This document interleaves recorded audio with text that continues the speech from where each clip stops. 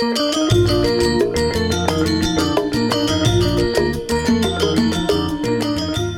datang semuanya. I'm Alan Hellawell, and this is Season 4, Episode 2 of Indo Techno.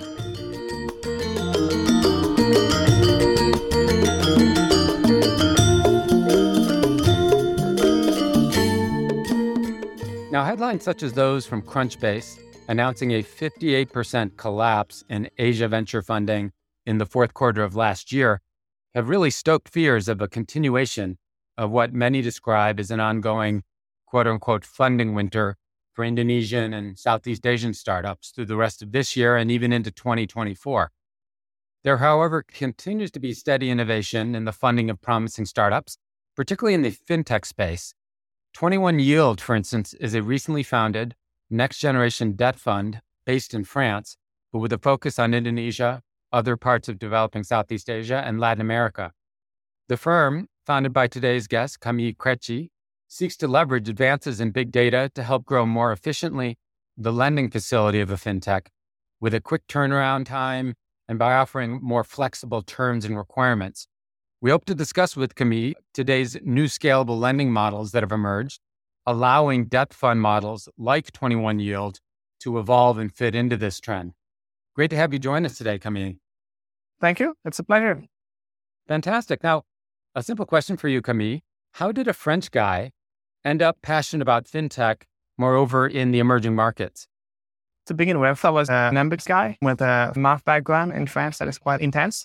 And then I did a gap year in Asia, and that's how I discovered financial services. That was quite a different world from basically what I may have been accustomed to before.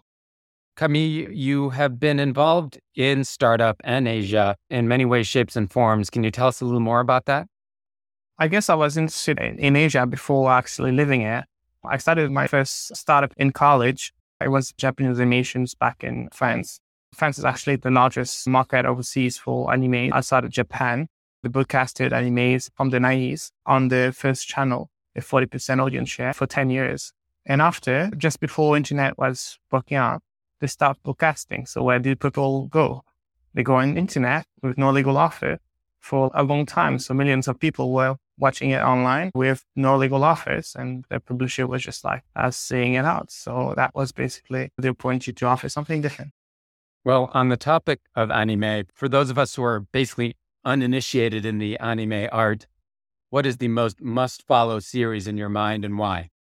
There's as many animes as there's books to some degree. But if you like a bit of the sea and adventure and like the archipelago type of thing that comes to my mind with Indonesia, maybe One Piece, it's about pirates and adventures going from one place to another. It's the Great Saga. I have a 14.5-hour flight awaiting me back to Singapore, and I think I'll stock up on some titles. Now, as I mentioned, you started your career in fintech in emerging markets quite a while back, frankly, before it was even a thing. Can you tell us about your time specifically at Transfer2? Yeah, sure. It was before it was fintech and other things. And if you think about how fintech is evolved right now, it's around two key elements. One is smartphones, and the second one is open banking. And so that was before that. And basically the first sort of tech services that was present in emerging markets was telco. So the first thing that was transacted around was prepaid airtime, so a recharge on your phone. That was the first thing that people started to exchange. So that was back in the 90s. Some guys in the UK bought recharge for their friends and loved ones in Jamaica. So that's how that new use case emerged. So that was a very simple use case. Like, I have $5, $10. I want to send it to my loved one back in the country. And if I send the cash, it will cost me $5, $10 with Western Union. So that's not a good idea. So instead, the idea was, what can I send or directly pay for that would be at immediate transfer value, cross-border, maybe the other side of the globe, immediately for a small amount. So that was the value proposition of buying a recharge for like airtime. And so that's what Transfer2 was focused on, so that you can be like in Malaysia, in Saudi Arabia, and all kind of different places in the US, and buy direct prepaid airtime for your loved one back wherever you want, whether it's India, Indonesia, Philippines, Latin America, Africa, all over. So Trusted 2 was basically operating as a hub between emerging markets and on the other side, a different developed country where people were sending money from. So that was basically the Trusted 2 model. And they were selling it through different sort of distribution channel. So that could be either different retail stores like 7-Eleven, or whether you go to the telco directly. So basically that was sold as a value-added service. They had a lot of business from the Gulf, for example, where like people were buying with cash, some additional value services to the telcos in Saudi Arabia and other countries. So that was fitted also for loved one back in the country. Might be a commute that was mostly cash-based. It was not like using a credit card to pay for services. So that was mostly how they were doing business. So mostly channel sales and a lot of B2B partnerships to get things going. A lot of the elements in the background was linked to how modern fintech also works, in a sense that mostly was built upon an API on both ends. For example, you want to buy instantly from the telco, so you got an API connections, and you want to sell it on the other side. So that's pretty much how it works. Great. Now, I see that you also spent quite a bit of time in the Philippines, and I assume one of your passion projects prior to founding 21 Yield was the nearly 7 years you spent building PhilSmile, which you describe as a quote-unquote cloud-based ERP, or enterprise resource planning platform for schools, leveraging a SaaS model, which is software as a service. Can you tell us about the highs and lows of working in the Philippines and this period of your career?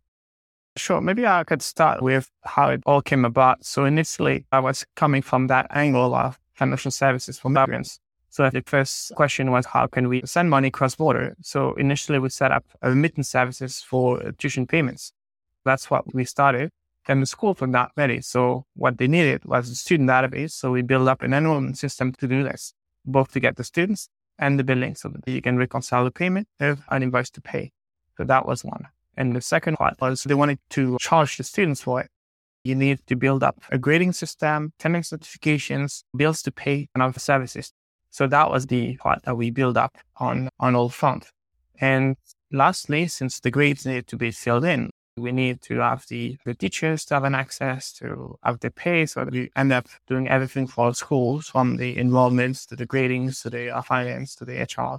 In terms of highs and lows, it was amazing going through all that period of building the complete product, developing a team of 37, getting 50 schools, clients, from the corner schools to like some large universities that like 20,000 students. That part was the high. And the lows was different challenges in building in emerging market, where you got bureaucracy, you got different laws, and it's not always favorable, and all kind of different things in the way. And it was not that easy to raise funding as well. So that was different challenges down the road. And at the end, COVID was a killer for us, since we were selling to schools and the billing was based on the students. There was no longer students because the schools were closed, and they closed in the Philippines for 2 years. There was no longer a viable business, so we had to crash out. Got you. As you retell some of these stories, it seems as though at least a couple of your roles in the fintech space have engaged with some of the more vulnerable constituents, such as migrant workers and students. What injustices or difficulties did you find these types facing, and how did you propose addressing them with your solution? Actually, that was not the angle that we're coming at, but mostly the building a service for others, in a sense that you want to understand people and build it with empathy. What I mean by this is that it's radically different from the way that the Silicon Valley model works. You have to build up a product for you, meaning that like when you build it from that perspective, it has to be centered around your problem that may be quite isolated from the rest of the world. So in that environment, you have to do it in a reverse fashion, in the sense that like you got to be focused on what other people are experiencing and how can you solve and understand that problem. So that was where we're getting at. We're very much business driven in the sense that the idea was to consider them as clients. You're offering a service, you consider them with dignity, how you can consider them in that way. So that was mostly the approach in that sense, that we're not solely NGOs or like activists in that sense. Fully understood. So you decided to become an investor with 21 Yield. Why the transition from entrepreneur to investor? First, we're not really an investor in a sense that we don't really invest in equity in fintech or startups, but we are mostly providing debt or wholesale funding so that fintechs can expand their credit portfolio. Our model was mostly based on my previous experience, also doing different sort of lending on the side. Both for the first model, we were doing invoice discounting for schools, so getting late payment for the subsidies from the government. And also I did a bit of structured credit for ADB on a student loan program we wanted to do. So I experienced different ways of how fintech was doing and the cost of funding that they were experiencing with various SME lending in the Philippines. So we saw the gap between the difficulty of accessing the funding from the fintech side, and on the other side, the lack of appropriate investment opportunities where interest rate was negative at that time. And it was such a big discrepancy between the pool of available capital on one side and on the other side, a great opportunity to deploy that capital since there were so many people that was effectively lacking funding. Understood. I want to pick up on those elements of your business model shortly. But I first want to ask you, I believe you work with your brother, Mal, and I'm just curious, what is the division of labor between the two of you and how has that collaboration been so far? I know that working with family, it's not a model that a lot of people are using, but for us, it works quite well in the sense that we are very complementary, in the sense that I have a background in finance and business. That's the part I'm taking care of. And exposure also to Southeast Asia since I lived there for 9 years. And so that's a lot of what I know in terms of both the models and how things work. And on the other side, my brother is more of a tech background and did a bit of consulting also on that side. So we are quite complementary, building the platform together. Gotcha. Let's come back to 21 Yield, the platform that you and your brother have begun to build. What opportunity exactly are we talking about? So as I mentioned, the main opportunity is for the fintech to expand the credit portfolio. If you are starting a fintech, usually you initially raise equity funding so that you'll use the equity to lend to different borrowers. But that could be challenging to raise and costly. At some point, you will be looking at trying to raise some debt so that you can expand your credit portfolio without having that same level of dilutions. So that's where we come in. We can contribute to the expansion of the credit portfolio for the fintech. So that's where mostly we come in. Okay. And so what do you see as the unique opportunity set in Indonesia itself?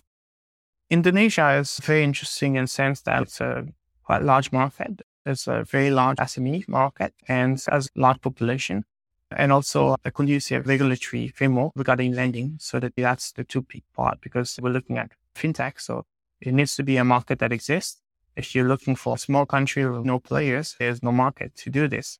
So that's the first part. And the second part is that you look for like a macroeconomic environment that is fairly stable. And what is interesting is that they're coming from Europe, effectively between you and like Indonesia, rupiah, that would be fairly stable. The exchange rate has been like minus 3% for euro in 2 years, but pretty much it's not really affected a lot. Meaning that if you want to lend one way or another, and that you have a sharp drop in currency of 50% like some countries in Africa or other places, that's very challenging because you won't be able to price it in a way that will be attractive. So it's important that like from the different countries that you're working with, the exchange rate is relatively stable and that the growth path is good so that the repayment ability of the borrowers down the road is also good because effectively if you invest amid a crisis, of course, it's going to be more challenging. So you want to have like long-term growth path as well as macroeconomic stability. Understood. Would love to delve into the kind of unique euro-denominated opportunity we offer. But first, I wanted to ask you, we have had a number of entrepreneurs on Indotechno that have taken on venture debt or lending from players in the region. How specifically are we different than the venture debt value proposition that has grown in Southeast Asia? It's a quite large topic. So the first thing is that when you talk about venture debt, it has its origin. That's what Silicon Valley Bank started quite a long time ago. And initially was that I raised my Series A or later on, and I want to expand the runway. So I took a loan aside from the equity round that I did with my investors, VCs. So those were like a few debts that was based on the probability that you raise the next fundraising from your VCs. That was not like a cash flow model. That was based on the fundraising ability of the startup. So that was quite different in the risk profile. So the interest rate relatively to the US was high. And the founder usually have to have a strong guarantee. That means the home often. to put in collateral, so that the terms were seen as quite unfavorable for the funders because the interest rate was high and the risk was all on their side, since if they fail, they would be also in personal bankruptcy. So that was basically what venture debt is historically. Then effectively different type of new models emerge where it was not like venture debt just for the growth of the startup, but just a debt to expand the credit portfolio for fintech that do lend to end borrowers, whether that's consumer loans or SMEs or the different type of models out there. So that started to be mostly from large debt funds, and that was coming, or local banks sometimes, but that was coming from a fairly large chunk, 20 million, $60 million sometimes for long tenure. That was something that came about, but that was more challenging for some funders to obtain because they will need to have some equity, to have debt to equity ratios in there. So that was some of the constraints that exist in the market. So what we do offer is something that could address some debt funding at a lower level than the $5 million threshold, so that we can go as low as $100,000 or $500,000 with regular expansion of the credit line to a few millions there or more. So that's the model we approach. You can target earlier stage fintechs, C to Series A to later stage. And the second part is to have also flexible terms, meaning that some fintech may not have the runway that is 2 or 3 years or be profitable. So it's difficult to have a loan tenure of that length if you do not have the capital to establish that you'll have a repayment ability by that time. So instead, what we structure ourselves to do is to have shorter tenure, so that we can also lend to fintech that do not have that runway of 2 to 3 years, so that it will be on a rolling basis, that they will have more time to do the next fundraising, to establish their profitability, and therefore be able to come up to the next drawdown levels with us. Understood. That's very clear. So we can basically support startups at earlier stages, and we often offer more flexible terms around elements such as tenor. So what is your message these days to a new fintech startup in Indonesia that is seeking debt funding? What are the relative attractions of taking money from 21 Yield relative to some of these other options in the market? There will be a few things. The flexible terms could be something that could be more scalable for them to expand the credit line quicker than some of the avenues that they could find, which is important depending on the scale that they are targeting. The second element is that cost of capital in Europe tends to be lower. The rates that we'll offer will tend to be lower than what they could find domestically if they are eligible to it. So that's the two main ones. If the size of debt they could raise is higher, the rates that will be likely lower. So those are like the main attractiveness of what we can offer. Again, really clear. Let's talk about how we actually engage with the hypothetical fintech startup borrower. Can you tell us how 21 Yield would structure terms with this Indonesia-based tech company? What is the general eligibility? What is the drawdown profile? What duration do you generally agree upon? Sure, a few things. One option is that we do extend a credit line in euro. So that will be directly, for example, with the SPV in Singapore that the fintech would set up. So that will enable an easier way to handle the euro credit line. And then they will use that for their own operations in Indonesia. So that's the sort of straightforward way to structure that part. And the second element is the type of limits would be, as mentioned, we can go as low as 100 or 500,000 from the small ticket and then increase it every quarter. So that based on the quality of the credit and the volume in terms of the growth, and we can expand that on a quarterly basis. So that's the way we approach it. And the goal is to be able to have a few millions of a credit line over time. But we can be flexible. The way we approach it is effectively for growth, so that it can start small, but with the vision that the fintech will also expand and that we can build together for growth. So that's mostly our perspective. The second element is that if they're setting up the SPV is a bit complex for them, it's also possible to set up a credit line in Rupiah in Indonesia. But the rate will be a bit higher, but it's also something that we could set up in a similar way. Understood. Now, Camille, you will be based largely in Europe, while most of your borrowers will be based in Indonesia. and Latin American markets such as Mexico and Brazil. What do you see as the pros and cons of being headquartered in Europe? I think the main interest is that capital will have a lower cost in Europe because the interest rate is lower. The CB has a lower rates. So right now it's 2.5%. Indonesia is 5.75%. And the US is 4.75%. So that gives you an idea of what sort of the lower threshold of interest rate that could be out. And then you got the prime lender rate that will be higher than that, depending on the countries. That's what exists. So the most interesting part is that being in Europe will actually have a lot of excess liquidity with lower rate of return expected. So that's the main interest of being based in Europe, to have a capital pool that will be with that sort of characteristics. And then in terms of being not in the country that we seek to serve directly, is that we do have different contexts and we'll have progressively more people on the ground as well. But we'll travel extensively to meet the different people that be interesting. Now, Camille, you've mentioned a couple times in our session that you intend to offer lending with a relatively short tenor of 3 to 6 months revolving. Can we dig a little deeper? Why have we architected our offering this way? It's very much linked to the question of the runway that the fintech has. If the fintech has raised like hundreds of millions of dollars, it's beautiful, it's great, and luckily they can do whatever.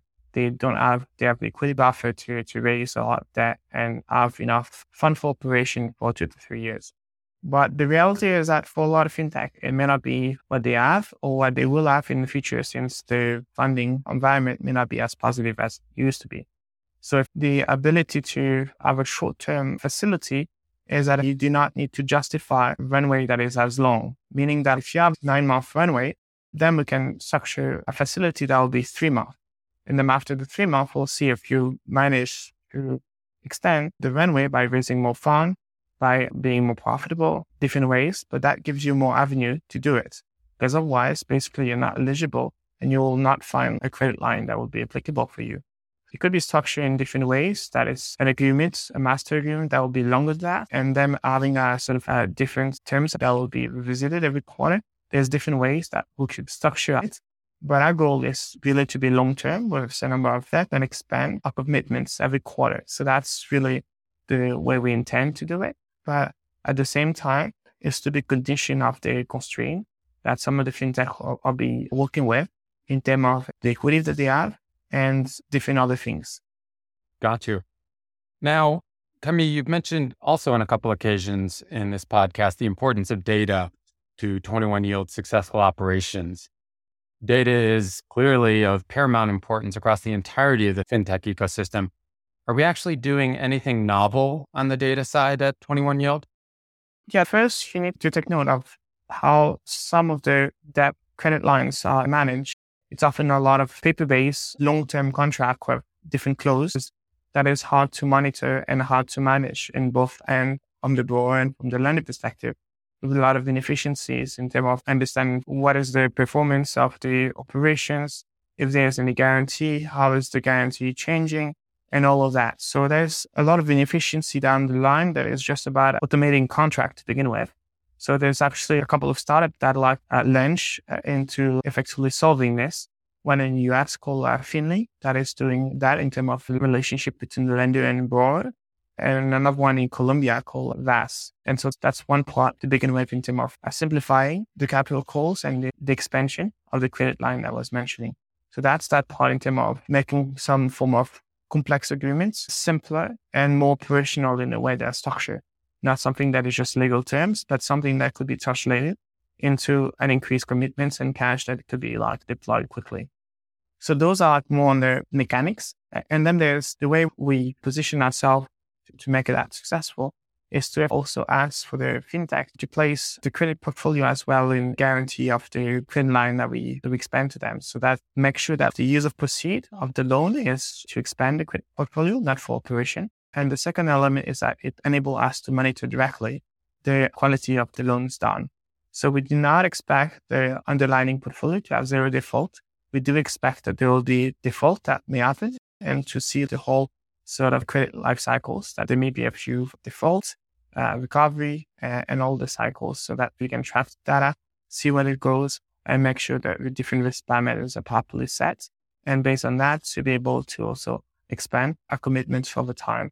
We do have partners also for the underwriting if the fintech also need to boost their ads so that they can scale to new levels, different acquisition channels and different ways that they could grow. But at the same time, maintain a manageable default rate or reduce the default rate. So Camille, what scale do you hope to achieve by the end of 2024 next year? We're looking at deploying 100 to 150 million for 2024. We see a lot of demand from many different markets, and depending on how we manage to scale things up, it could even go higher since there's a lot of different markets and a lot of different sort of fintechs that have a lot of opportunities to grow.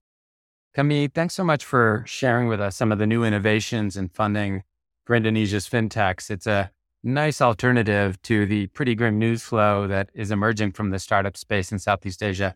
I was just looking at Tech in Asia fundraising tracker for Southeast Asia, which fell 81% month on month between December and last month alone.